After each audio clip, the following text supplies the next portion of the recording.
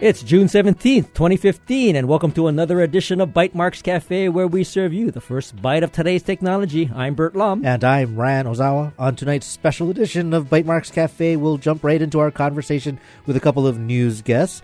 Wei Fong from Inter-Island Terminal will join us to talk about the June Kaboom series at Agora, and in fact, its first anniversary.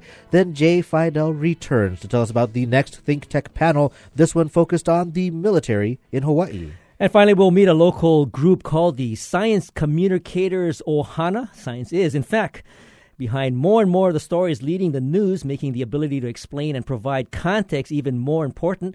What are some of the tools and strategies communication professionals are using these days? Now, please note that today's program is pre-recorded, so we won't be able to take your calls. But we always welcome your feedback. You can email us at any time at feedback@bytemarks.org. And we're getting right into our news guest. Joining us is Wei Fong from Inter-Island Terminal, and she's here to tell us about the June Kaboom and some of the events that are associated with it. Welcome to the show, Wei. Thanks, guys. It's good to be here. Now, I guess this is the 1-year anniversary of Agora, is that correct? Yes, we opened Kaka'ako Agora about a year ago, last June. And we opened it with our first offering called June Kaboom. The idea was instead of doing a traditional kind of opening reception, we would spend the first month celebrating the arts and community in Kaka'ako Agora. Now, I do want to talk about the June events. It's an explosion of events throughout June, and we're already more than halfway through. But I did want to ask you, I've been to many events at the Agora space, and I liked the wide diversity of programming. As a nerd and as a tech person, there was certainly that tint to some of it, but a lot of social causes, a lot of civic causes as well. But you have been toiling behind the scenes to make all of that happen. How do you feel the first year of Inter-Island Terminal's Kaka'ako Agora has gone? It's been a really rich experience. It's not just me personally. We have a whole team of folks working on it. Through some paid hours, mostly volunteer hours. We work closely with our partners, Kamehameha Schools at our Kaka'ako, and countless community groups who've chosen to use the space for their presentations. Now, for any of our listeners who maybe aren't familiar with Kaka'ako Agora, maybe quickly describe what exactly is this? Sure. It was a project to turn what was formerly a warehouse space that had been vacated by UPS, I believe. It was a vacant warehouse space on Cook Street, across the street from Fisher, where you get all your office supplies and school supplies, and to transform that into a gathering space for our community. We loosely call it a community arts venue, but it's used for way more than the arts, as you know, tech events, environmental science events, birthday parties, luau sometimes, high school reunions this season. That's amazing. Yeah. No, it's great. And the inside is a very unique kind of experience because from the outside, it looks like any of those Kaka'ako kind of warehouse buildings. And you walk in and there's actually a platform structure inside. Yeah. And you kind of do feel like you're in like an indoor park. Yeah, and that was the idea. The idea was that we need, as Kaka'ako continues to grow and change month to month, day by day, the important part was keeping a real, authentic opportunity for community members to gather, no matter how you define community. And it's hard to gather in Kaka'ako because there's very little shade, and it's pretty hot out these days. So the original idea was to build what we kind of thought of as an indoor park or shaded gathering space that could be used for all manner of things. And so there's a structure inside that was designed by Atelier Bow Wow, an architecture firm from Tokyo. They worked with some of our local craftsmen here to actually build the spot. Inter-Island Terminal, our organization, in essence, we kind of produced this project, and now it's available for anyone to use. And basically, you get on our website or the Agora's website, which is kaka'akoagora.org, and you can request to use the space for anything. We've had a small Lego users group use it one Saturday afternoon. We've had one person book it for a date. They took a date to the space. That's fascinating. And, of course, Bert and Hack to the Future, Code for Hawaii, Hawaii Open Data, which I work with him on, also benefited from using that space. Yeah, and we've also had folks use it for meetings. I think we have a couple high schools that are using it for their class reunions. So big and small, all sorts of things. And, what we've learned is that the community comes in all shapes and sizes. For sure. So now you're a year in. Yes. And you're celebrating that with another June full of events. So it's the 17th today, and you have, let's start with some of these events you have. You have one tomorrow, I believe. Yeah. Tell us about that. So tomorrow's event is actually presented by our organization, Inter-Island Terminal, though not all June Kaboom events are authored by us. And that was the point, is to open up the month of June, invite community organizations and individuals who wanted to present something to do it for free with the support of our organization, Inter-Island Terminal. And tomorrow's event is part of our documentary film series. For those of you familiar with Inter-Island Terminal, you'll know that we present a year-round film series, but we focus pretty much entirely on documentary film, our personal favorite genre. And so tomorrow's film is called Seeds of Time, and it's about a lot of big issues, but it focuses on the story of Cary Fowler, who's, I guess what you call an agricultural revolutionist. And he directs the Global Crop Diversity Trust in Rome. And his big project of his lifetime and his organization's lifetime was to build a seed bank to help all cultures and people throughout the world create sort of a genetic bank or genetic resource for seeds. Which is, agriculture and food security, not just here in Hawaii, but worldwide, is becoming quite a hot-button issue and quite a precedent issue, I think. So there's a threat of losing some of the genetic diversity in terms of natural seeds? Yes.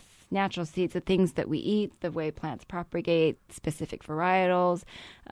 We see a lot of that here in Hawaii with losing a lot of sort of our genetic history for our kalo crops and other native and endemic plants and species. But other cultures throughout the world, in Peru, in the Philippines, in Asia, throughout Europe even, are also losing their genetic crop diversity.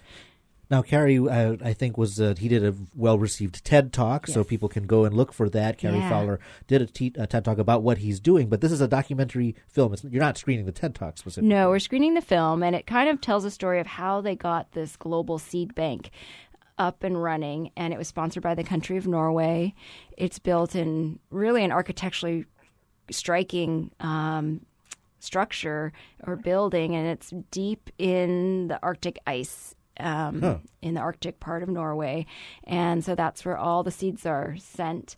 To me, the most surprising thing is that it's such a difficult global negotiation to get certain countries to participate or to allow participation or to provide funding and to clear all of the hurdles and make sure everybody's needs are met, and that this is really seemingly a very democratic process, but it's a process where democracy takes a lot of time and work.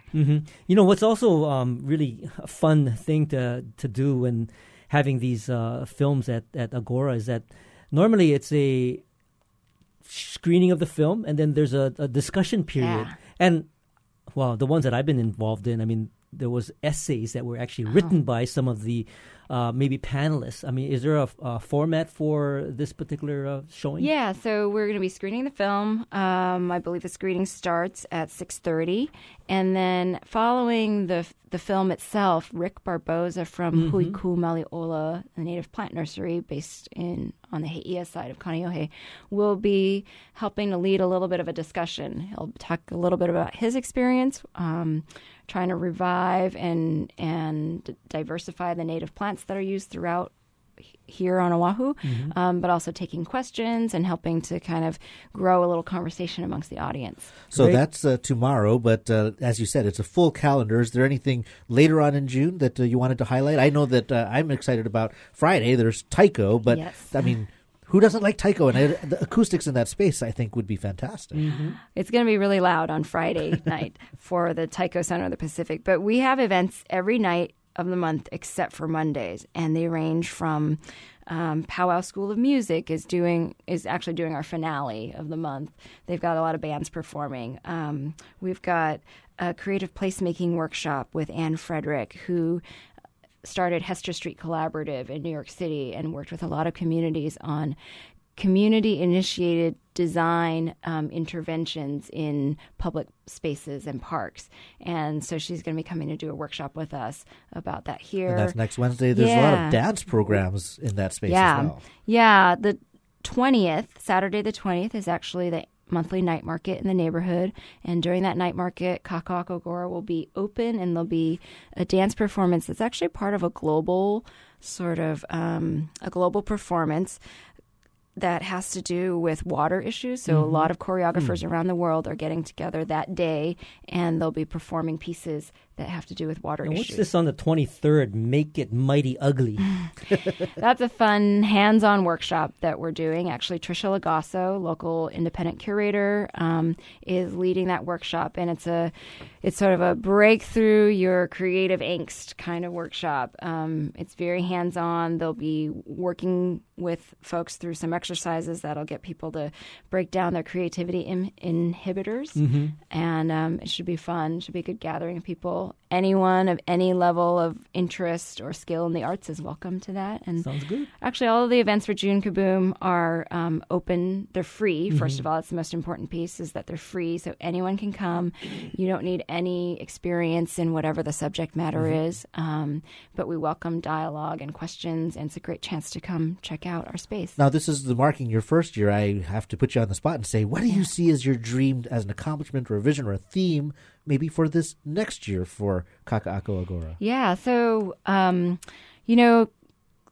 Kaka'ako Agora be open and available to pretty much anyone from the community to book an event in, we get about 9 or 10 different community groups a month who are using the space for events. And I think our goals going on to our second year in the space would be to increase that number.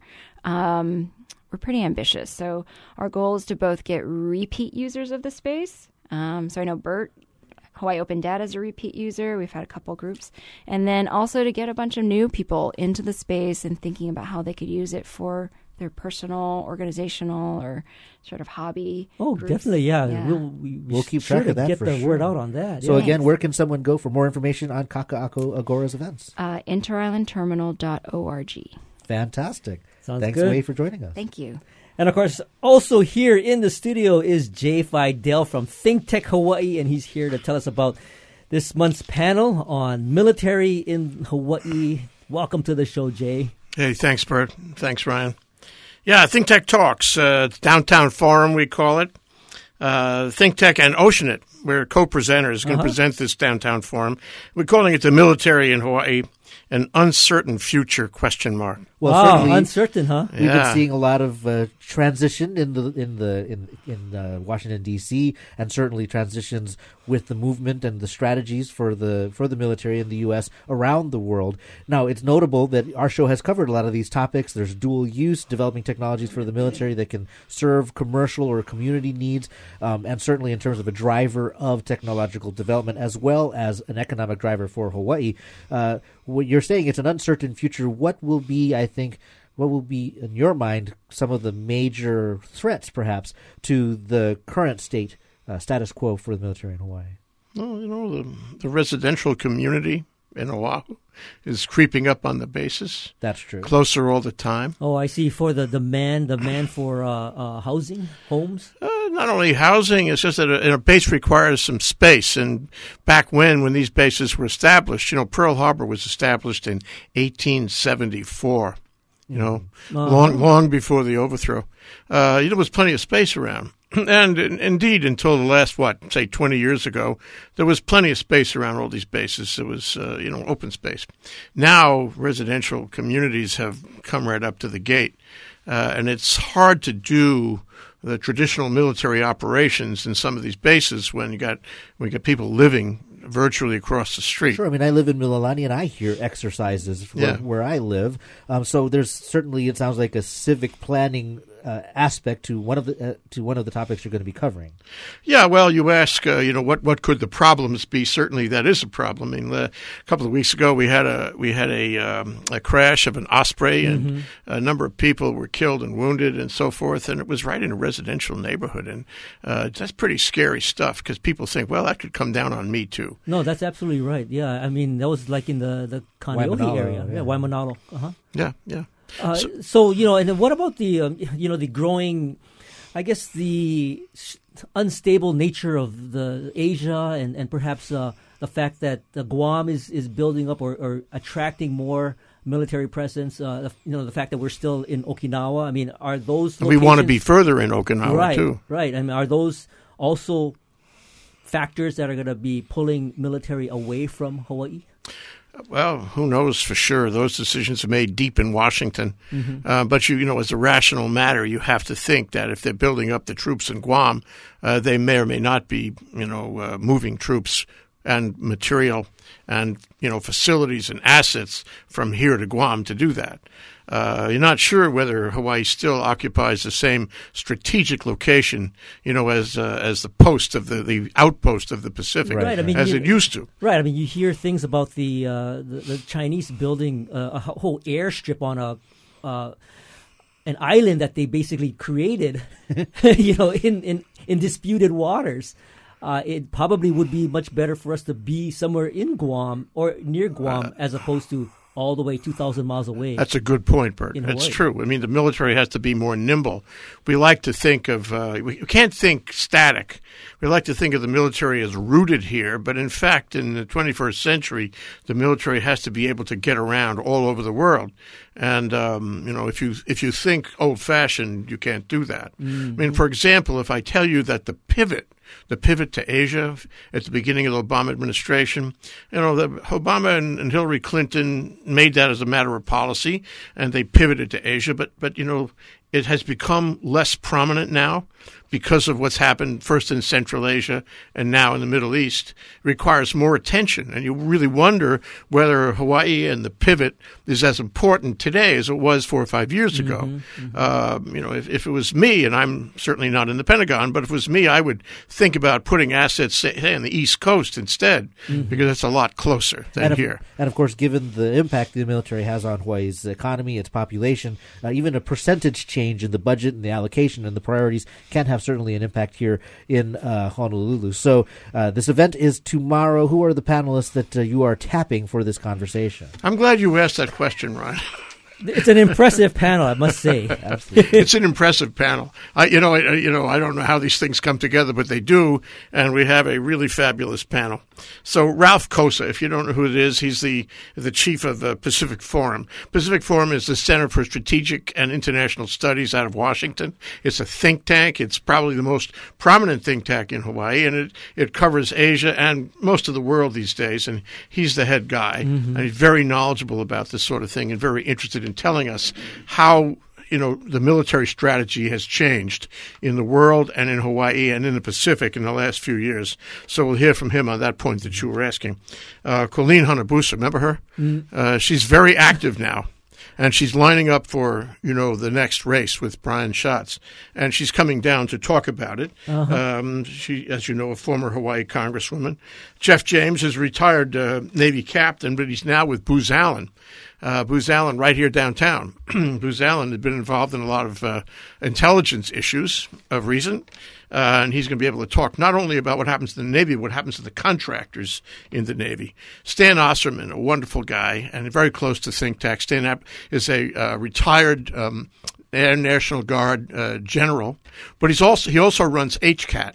Right, the Hawaii Center for Advanced Transportation Technology on Cook Street, not too far from Fisher, not too far from Agora, as a matter of fact. Right up, he probably comes to your programs all the time, actually. Anyway, Stan is going to talk about the issue you mentioned, Ryan, the personnel here. 10% of the workforce of the state is military. There's a lot of people. And 10% of the total population, likewise, including family, is military. They have a huge effect on buying, and they would have a huge effect if they weren't here in terms of the economy, the consumer economy anyway. So he's going to talk about, who's here and what kind of effect they have. And the fact that we've been wedded to the military, we're in a love affair of the military for 140 some odd years.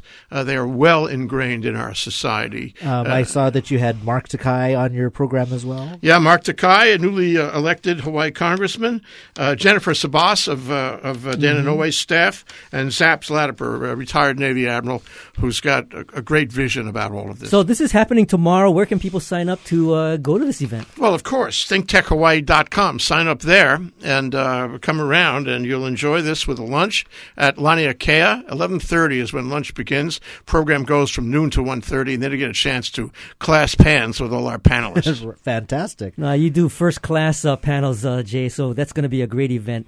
And thanks, Jay, for joining us. And, of course, we'll return with our science communicators, Alicia Wood Charleston, Christine Waters, and Chantel Chang, and we'll talk about the Science Communicators Ohana. We want to hear what drove the formation of this group, and of course, what are some of the tools and strategies they use to communicate the importance and value of science to our communities. Today's show is pre-recorded, so we won't be taking any calls. But of course, you can enjoy the program, and this is Bytemarks Cafe.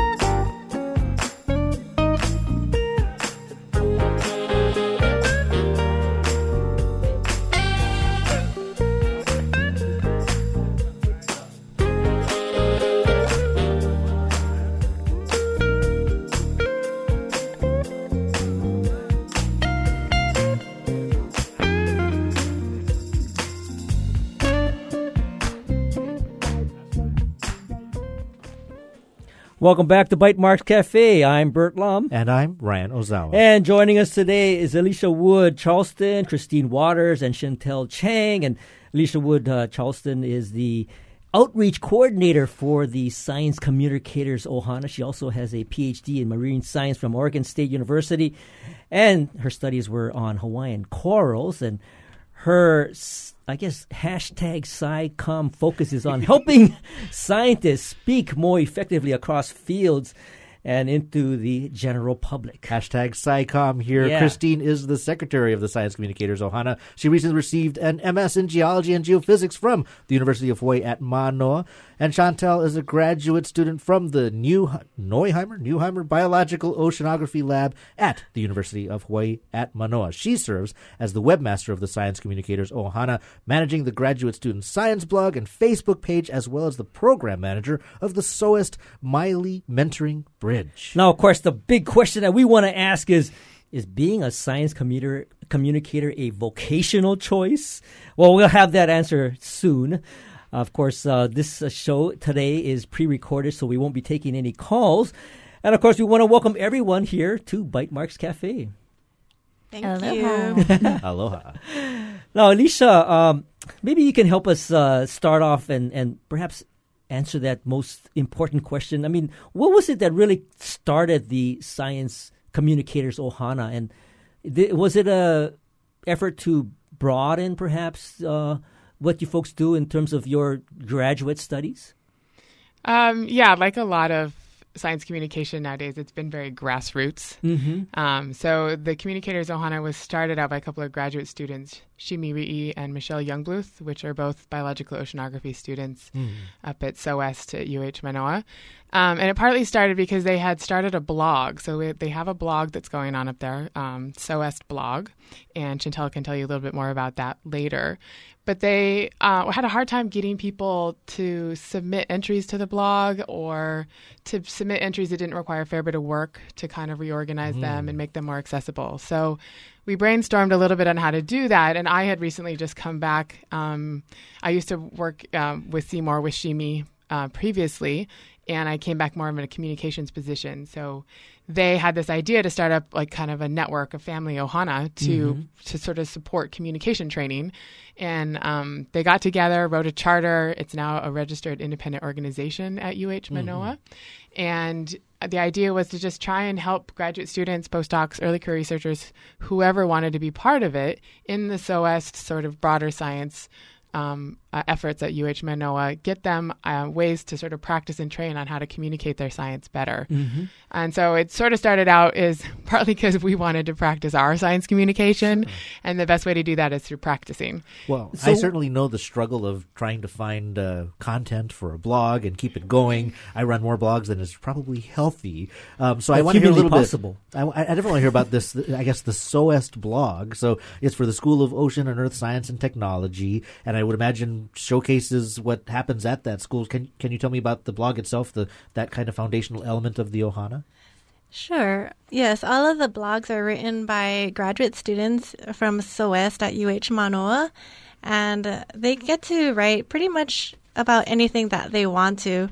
You know, they can write about their research or what got them into studying science. We also have guest submissions as well from undergraduates and postdocs, and we welcome really anyone to write in our blog to practice communicating their science to the general public. So when you say practice communicating, is the form of communicating or the method of choice writing, or is it any form of communicating that, say, meets your fancy? Well, the blog is primarily writing, of course, but we also have workshops that work on, speaking. In the next semester, we're looking forward to hosting some improv sessions. And yeah, one of the other workshops that we've had was the pub speech workshop, and where basically we got everyone to write down on an index card what their research was about, and you can explain it to, a potential employer or a 5-year-old nephew or your grandpa, who knows, So Christine, what was it that drew you into this Ohana of communicators? Well, for me specifically, I participate in a lot of off-campus groups, and when people ask me about my science, I couldn't relay it to them the same way that I did with other scientists. I needed to be able to distill the information into a digestible form for individuals that don't know what phytoplankton are or who don't know how a species resonates on a cellular level.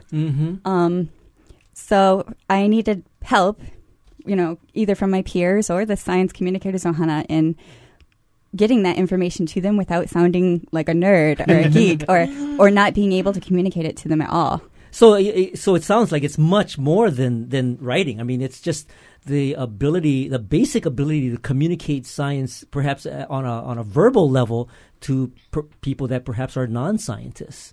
That's great. And so what are some of the tools and techniques that you might use to make it understandable for people like me? Well, that's sort of the core part of science communication, and it doesn't really matter if it's a verbal or a written transmission. It really comes down to, what is your goal? Who are you trying to communicate? Who is your audience? And then really coming up with some key take-home messages that you want to get across.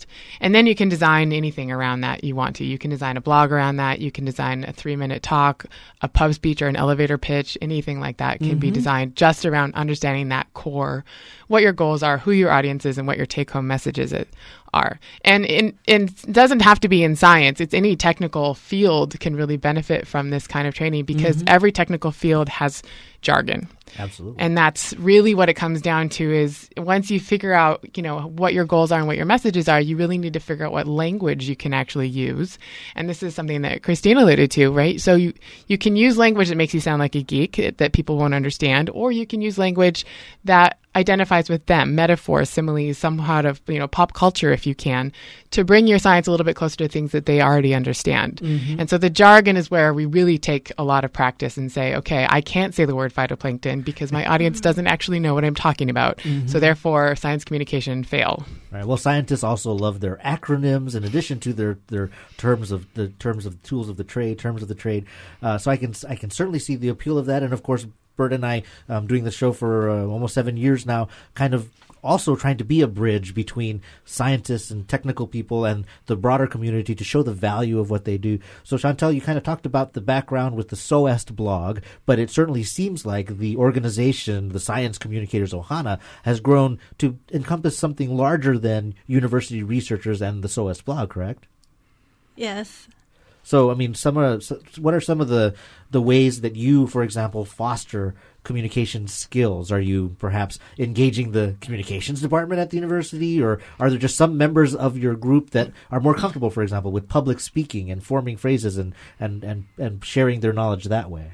Yes, I think a few of the officers in the Science Communicators Ohana are really well versed, like Alicia and Shimiri and Michelle Jungbluth, and all of them have a lot of experience with, giving public lectures and reaching out. We post flyers all over campus to, like the communications school, and we reach out to the different schools at UH Manoa in order to try to get them involved. The biology department. Yeah, I would say that there's, we sometimes have more trouble recruiting within the graduate students of SOEST because they oftentimes are a bit more nervous about communicating and they're not quite sure if they have the time. And we've had some really good input, even with the English department. We have a member on our officers board, Julia Whiting, who is kind of our liaison officer. So we have her come in and she'll set up sort of creative writing practices and stuff. And part of that is just to get people practice just writing in something that's slightly less boring than technical science language. And then that helps improve how you actually write your thesis or how you write your next talk, because you can learn how to tell a story a little bit more. And granted, a lot of science is very formulaic and scriptive when you have to write a paper, but having those sort of thought process that you can do a little bit more creatively, I think, brings in a little bit more enthusiasm when you have to go back to science writing. Well, we were really excited to find this organization, the Hawaii Science Communicators Ohana, because we recently became aware of another group called the Hawaii Science Writers Association. But I can already see kind of complementary elements in the sense that the Hawaii Science Writers Association were people that were coming from the writing side. They worked for publications. They were looking for assignments, and they were coming to the science community saying, "Let us tell your story." Your group is coming from the inside of science and saying, "We have a story to tell, and how do we have that?" So you're kind of building a bridge from different sides. Now, Christine, I'd imagine this is not a challenge for you, but one thing that we certainly learn on our show is that scientists who are doing research sometimes don't see communicating that or selling that, if you have to go that far, as really a core requirement of what they do. It's like, I am trying to solve the problems that will save the world, and it's not my job to go on a television show and say, this is why this is important, because the science community understands why it's important. How do you bring a researcher who's head down in their research and says, you need to have a conversation with other people about what you're doing? This is something we do in our group emails pretty often, and it's, to solicit individuals who think that science is for the scientists to join the Science Communicators Ohana or to get involved in the SOEST blog. And it can be a challenge to get those individuals to see why it is that they need to communicate to, quote unquote, laymen. But some of the examples we give is that a lot of the funding for our science comes from public organizations, and those people have a right to know that we're using the money for the research to do something that may affect their lives for the better, or that may change the environment around them, or that may make resources available. And doing science for the sake of science, I don't feel like it's as rewarding as knowing that you have some effect on your community. No, that's I like the argument, but I guess is it compelling enough to change the let's say character of a researcher or an academician that now they should look at perhaps being able to communicate more broadly? On one level, I think there's that sort of convincing that you have to do, but then at another level too, there seems to be a growing interest on the part of the community to better understand, or the need to better understand, what the benefits of science are, so that they can, when they see things like telescopes getting built or, various scientific methods being used for, let's say, crops, there's some understanding of what it is that goes on behind the scenes. So I think there's a responsibility that scientists need to help communicate some of that. Alicia? Yeah, I would definitely have to comment on that sitting over here. Yeah. I completely agree that the public really does have a vested interest in science just because of the curiosity level, if nothing else. And I think that's fairly self-evident after the show like Cosmos was so popular. Mm-hmm. And the stuff that, Bill Nye is doing. He just sent, an unnamed rocket into space, which is everybody wants to do that when they're 7, So I do think that there is a generational shift that's happening in academia. I think that, give it another 10 years. So 10 years previously, science communication wasn't really a term. And now here we are, and it's a massive grassroots effort, and people are really getting behind it to the point where the funders like the National Science Foundation and, private investors like Gordon and Betty Moore Foundation, mm-hmm. they're really pushing that there is some outreach and communication of the science that they're supporting. And that goes a long ways, especially the Gates Foundation. A lot of the stuff they do, they're really good at letting the public know what they do, and that inherently provides support for the research itself. And so I think it's going to be a generational shift. Christine? Yeah, I have something to add to that. I think groups like the Science Communicators Ohana and the Science Writers Association, mm-hmm. They're birthed from necessity because what we're doing is kind of reactive. I read a study the other day that said that most of the Y generation is getting their news incidentally from Facebook. And you do have individuals out there that are promulgating stories about the TMT or about GMO or what else have I seen recently? Well, there's no lack of controversy. Yeah. Autism and... Yeah, and right. They're not reading scientific journals mm-hmm. to get the information. They're just reading these short little blog articles. Mm-hmm. And so... Could be even just a tweet. I mean, mm-hmm. so are you taking on the responsibility of helping to perhaps make it more easily understood on all of these topics? And then on top of that, how can I be confident from the source? I mean, are mm-hmm. you able to curate the source so that I am confident that what I hear from you is something that I should take to heart? Yeah, and when I say that it's reactive, it's because a lot of the individuals that are blogging right now with regard to science aren't scientists. And so I think we're trying to get to a point where, we're behind the game now and we can get, on equal ground with those individuals and then maybe be ahead of the game and be proactive about the science that's made public or made popular. Mm-hmm, mm-hmm. And it's actually from the individuals who go to the field every day, who run the samples and who have the data to provide to individuals. Mm-hmm. Now, Alicia, I want to talk about the platform then, since it came up, because I think it's key in the sense that even reading blogs these days seems old-fashioned. What? 500 words? That is way too much. I don't have the time for that. So it is going to be a tweet. It is going to be a Vine video. It's going to be an Instagram post or a Snapchat. Or a Snapchat, says Bite Marks on Snapchat. So what are you seeing? I mean, is that a conversation that you're having in the Science Writers in the Science Communicators Ohana, that it's not even necessarily writing, because we did talk about writing. What are you talking about when it comes to these other tools? Well, a lot of the conversation goes beyond just what's happening in Hawaii. I mean, the questions and the conversation that you guys are talking about right now is all over the map in terms of science communication in general. Do researchers feel comfortable tweeting about their research? Do they feel comfortable promoting it on Facebook?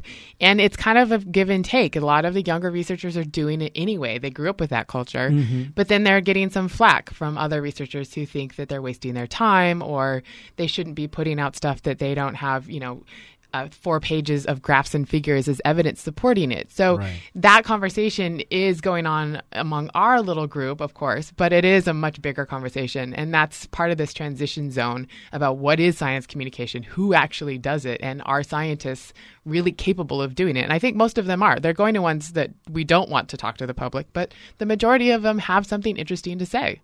I want to talk a little bit more about this because I'm curious to hear your thoughts on, sort of the real open public discussions about some of the recent things like Solar Impulse or maybe the LDSD that just recently launched over in Kauai. So we're going to hold that thought. We'll be right back after this short break to continue our conversation with Alicia Wood Charleston and Christine Waters and Chantel Chang about the Science Communicators Ohana. What are some specific challenges that the Ohana has faced, maybe trying to bring themselves to speak more publicly? Of course, today's show is pre-recorded, so we won't be able to take your calls, but we'll do our best to ask the best questions, and we always value your feedback. You can email us at any time at feedback@bitemarks.org. You're listening to Bitemarks Cafe.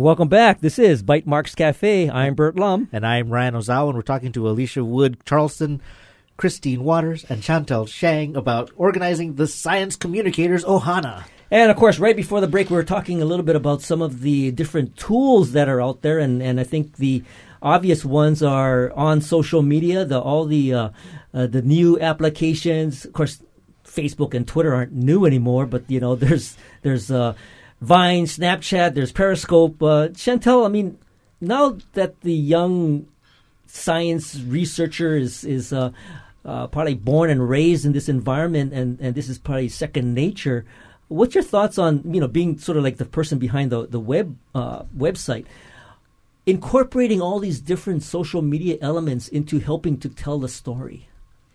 I think they're all really useful. Right now, we only have a Facebook and the blog online, unfortunately, because it's read by me and I'm a second-year grad student. So I just finished all my courses, which was just insanely busy. Who's got the time for that Snapchat? I mean, I guess, having Snapchat available, I shouldn't have an excuse because it just takes a snap, right? But well, the thing is, the thing that's interesting about Snapchat and other sort of multimedia tools, Snapchat, originally started as being a way to send a message between, me and you and anybody else here. But they've also incorporated this capability of building stories that you can post. And they've also attracted some fairly recognizable media brands, like CNN, Time, ESPN, National Geographic, to give them the capability of building their stories so that people on Snapchat can experience that. So it becomes another vehicle by which you can tell that story. And I think the ones that I've enjoyed watching on Snapchat are the ones that actually take time to tell that story. So, just out of the ones that I like, it's things like the L.A. Museum of Art and the Honolulu Museum, that they actually take it upon themselves to show art in a new and sort of interesting perspective. But Alicia, let me ask you, though. I mean, some people feel that the medium might actually diminish the message, right? Like you said, there's no room for all of those footnotes and annotations. So if you make a declaration, a scientist would say that is not backed up. Where is your evidence? And you're not going to be posting 2,000 words there. So if somebody said, hey, I'm a scientist, I want to tell my story, I'm going to be going on this research expedition, and I'm going to be using Vine videos and making little 6-second snippets, a colleague might say, that's making your work seem trivial, or who do you think you're actually reaching there? I mean, what do you say to someone who's skeptical of all of these tools? I probably just tell them to get with the program. But I mean, you have a good point. Like, if you're out on research cruises, you're sleeping maybe 3 or 4 hours a night. You're trying to get your experiments done. And so a lot of what happened, and I'll give credit to the Schmidt Ocean Institute and Carly Weiner. Mm-hmm. She's got hired on to do communications for their cruises. And so she's got people on there doing blogging for the cruise, doing a lot of the social media stuff. So this is the part where I think we get into a little bit of crossover, where I don't think the scientists should have to go through and create a Snapchat story. If they want to, that's fantastic, and we'll totally help them do that. Mm-hmm. That's what we're here for. But when you're talking about something that it takes that much time and energy, I can guarantee you it's not going to be the individual researcher that has the time to do that. And that's where they need to really be able to open up and have collaborations. You have research collaborations, you should have communication collaborations. And so the communications department up on campus, they have students that they can send out to do video blogs with you on your cruise. Like, there are solutions to do this. So not every scientist has to manage their full social media platform. Mm-hmm. Well, the couple of projects that are recently underway here in Hawaii, Solar Impulse. I mean, they were supposed to be 5-6 days away from landing in Hawaii, but I think they're still in Nagoya, Japan. And but they have their Twitter account, they have a Periscope, they also have a website that's pretty extensive, and so we've been following that and sort of just having the ability to follow and see the progress of a project like that sort of brings me more closer to that event.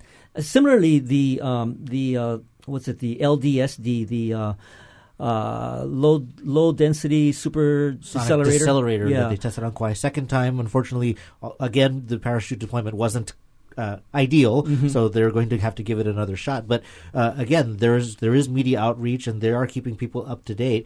I will say that there are many reasons to be for or against. For example, a telescope, the TMT.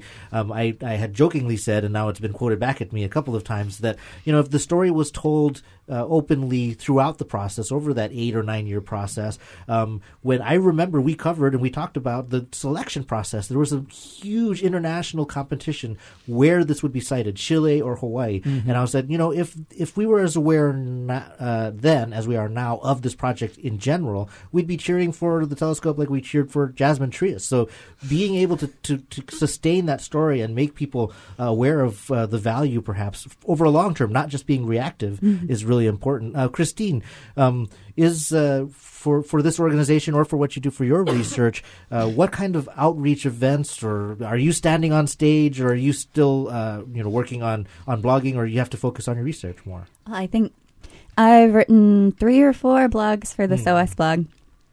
We got to stand on stage June 2nd at Anna O'Brien's for what's called Nerd Night. And that is Nerd Night. Yeah, that's an event that happens every first Tuesday at Anna O'Brien's. And there's usually 3 scientific talks, 15 minutes each, but they include a drinking game.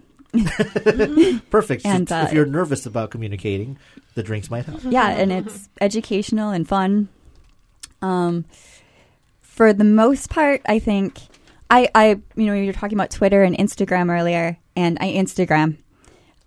I have interacted with those individuals who think that, it makes me seem less credible as a scientist because I utilize that. But I also follow Scripps and Woods Hole Oceanographic Institution and National Geographic and Scientific American, and I steal their hashtags. So one of the more recent stories that came up was actually just semi-related to science, which was the little girl wanted a pair of dinosaur shoes, but they didn't make them for girls. They were only for boys. And so a bunch of geologists, because that's my major, took up the story and called it #InHerShoes. And it's about us as female scientists out in the field doing the things that men do. And, a little girl should get some dinosaur shoes. So I think being able to extend what we do in science to the rest of the way we live, things like, gender equality, right? Which you don't necessarily think of when you're thinking, oh, they do rocket science, is really, helpful. And I don't think a lot of people out there know that in addition to building telescopes on sacred lands, we're also trying to make things better in other areas. And so harnessing or becoming or driving even a movement, I think, is I think that's a great example, because it again kind of says that there are higher callings and higher purposes to dealing with plankton. There's a bigger picture there. So Christine, the thing that I'm interested to hear, perhaps from you as well as others, is the idea that as a communicator, you're now representing the science, and you're almost kind of personifying that science, and now you become kind of the spokesperson for that science. And I want to hear your thoughts on making that leap to becoming sort of that spokesperson, sort of representing that science or that field. I mean, Neil deGrasse Tyson, who really took it upon himself. I mean, he's sort of following the footsteps of Carl Sagan. I mean, these guys were very well renowned in their field, but they took that next leap of being the communicator that really took it to the public and became identified. Now, you may not need to be as out there as Neil Tyson or Carl Sagan, but if you're on Instagram, or if you're on Snapchat, or if you're starting to build that personification of the science and being that connector, what do you think of making that leap, Christine? As a side, one of the first presentations at Nerd Night was by our president and our vice president, so Shimi and Michelle. And they made the point of saying that most individuals cannot name a living scientist. You brought up Carl Sagan and Neil deGrasse Tyson. And when I think about why I became a scientist in the first place, it was individuals like that inspired me, because I also at the time could not name a living scientist. And what we have is an opportunity, if not an obligation, to increase transparency in the sciences so that people can see that, if there is a cure for cancer, it wasn't just, whoever owns, and it's probably a big organization, owns that patent, but, some individuals worked on it, and then there's a cure for cancer, and they can name a living scientist. So when you ask me, how did I get into being a spokesperson for science, I actually feel incredibly intimidated, because I still look up to those people. And I don't know for certain if I consider myself a spokesperson. It just sort of happened. Well, because I think one of the things that is becoming a trend is you're furthering a science and you're doing your work, but you're also a brand. Sorry to use the B word, and you kind of foster your own community. But the reason why that's important is that you build your credibility over time, so that if a hot button issue comes up, and people will turn to you and ask for your expertise, because they know over time that you are someone who understands it, who thinks rationally, who can give them some insights. So how about you, Alicia? I mean, when you're becoming a science communicator, you're telling the story out there, how much do you think your personality and your distinctive voice is part of what you're building? I think it's a huge part of it. And I've sort of switched out of research a little bit to try out science communication as a potential profession. We'll see how it goes. Oh, very good. Okay. But I mean, one of the things is the statistic that Christine was referring to came out in 2014, early 2014, from Research America, and it was 2/3 of the American public can't name a living scientist. And as a scientist, I'm like, hello.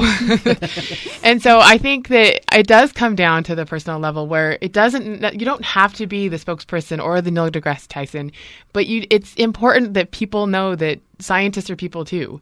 And, we, have family and we have hobbies and we surf or we hike. And if we don't have a lab coat on, most people wouldn't think that we were a scientist. So there's some really interesting stereotypes that go along with being a scientist that most of us don't adhere to. And like I said before, some scientists probably shouldn't talk to the public, but most of them can, and most of them should. Well, there's that element of being kind of the introvert and maybe not as outwardly social because you like sort of doing your science and you like being in the lab or you like looking through the electron microscope. So to make the leap, though, to actually become more personified, more in the public, is that a big leap? Chantel, maybe share your thoughts because you're the web person. You're putting your name as a byline. How is it that you are now perhaps elevated to that public persona? Oh, I feel like I'm still making the leap as a new scientist. Yes, it's really quite scary and intimidating, as Christine was saying. I wanted to go back to what Alicia was saying about, the idea of what a scientist is. Have you guys seen those pictures of those kids who draw scientists? They would draw some crazy, wacky scientist with glasses and crazy hair. And so it's kind of nice to show, the children and other people out there that, I can be a scientist too. Well, we need more like that. We need more people like you that represent science as a field of work and study. So this is where I'll just interject real quick. This is kind of where we try to train. We give opportunities for scientists to train on a very simple thing like a pub speech. And so that's sort of designed. It's like an elevator pitch, but it's meant to be very informal, where you're out at a pub, somebody asks you what you do. And instead of doing the normal science thing where you and ah and look away and you have run-on sentences and you use jargon that nobody can understand and it just everybody's like, okay, I'm out. No drinks for you, So the idea is to give people a chance to to bring in their own personality into their science. Great. And I just ran a little project where I had some graduate students and postdocs take their really highly technical jargon, science abstracts, and try to turn it into a science communication article, and getting them to actually put their first person active adjectives into it took a lot of work. So it's just, we just need to be more comfortable talking about ourselves. You guys should do an Ignite event. That's the 5 minutes, 20 slides, 15 seconds a slide. Have your scientists go up there and just, have them talk for 5 minutes, but they got to get the message, out there in that short period of time. So, Christy, Alicia mentioned that, she's considering possibly making the communications part of her science the focus of a vocational career. You're focused on research as well, but I think you just graduated. What's going on with you? Well, I just graduated and I worked with Aerotech to find a job, and I got a job at AMEC Foster Wheeler. Oh, well, congratulations. Great. That's always good coming out of school for sure. Yeah. Alicia, where can we find out more information about the Science Communicators Ohana? I would definitely recommend checking out our Facebook. And if you just search scicom.ohana, you can find us. And if you're just barely interested in science communication, a lot of what goes up there is articles that we find as we go through our Twitter accounts and our other news sources. Just interesting articles. Good stuff. It's mostly just interesting articles. And then if we ever have an event, of course, it goes up there as well. Sounds good. Well, Alicia Wood Carlston is the and as well as Christine Waters and Chantel Chang. They're all part of the Science Communicators Ohana over at UH and SOAS. We want to thank you all for joining us today. Yay, thank you. Mahalo. Thank you. Thank you for listening to Bytemarks Cafe. Join us next week when we'll talk about the resurgence of podcasting. And if you miss any part of this edition, of course, you can find the podcast of tonight's show on bytemarkscafe.org. And if you have any comments or suggestions, you can email us at feedback@bytemarks.org. And you can find us on Twitter. I'm at Bytemarks. And you can follow me at Hawaii. Our engineer is David Chong, and our executive producer is Beth Ann Kozlovich. And we leave you with our song pick of the week. Here's a band called DMAS, or DMAS, with a song called Laced. See you next week on another edition of Bytemarks Cafe.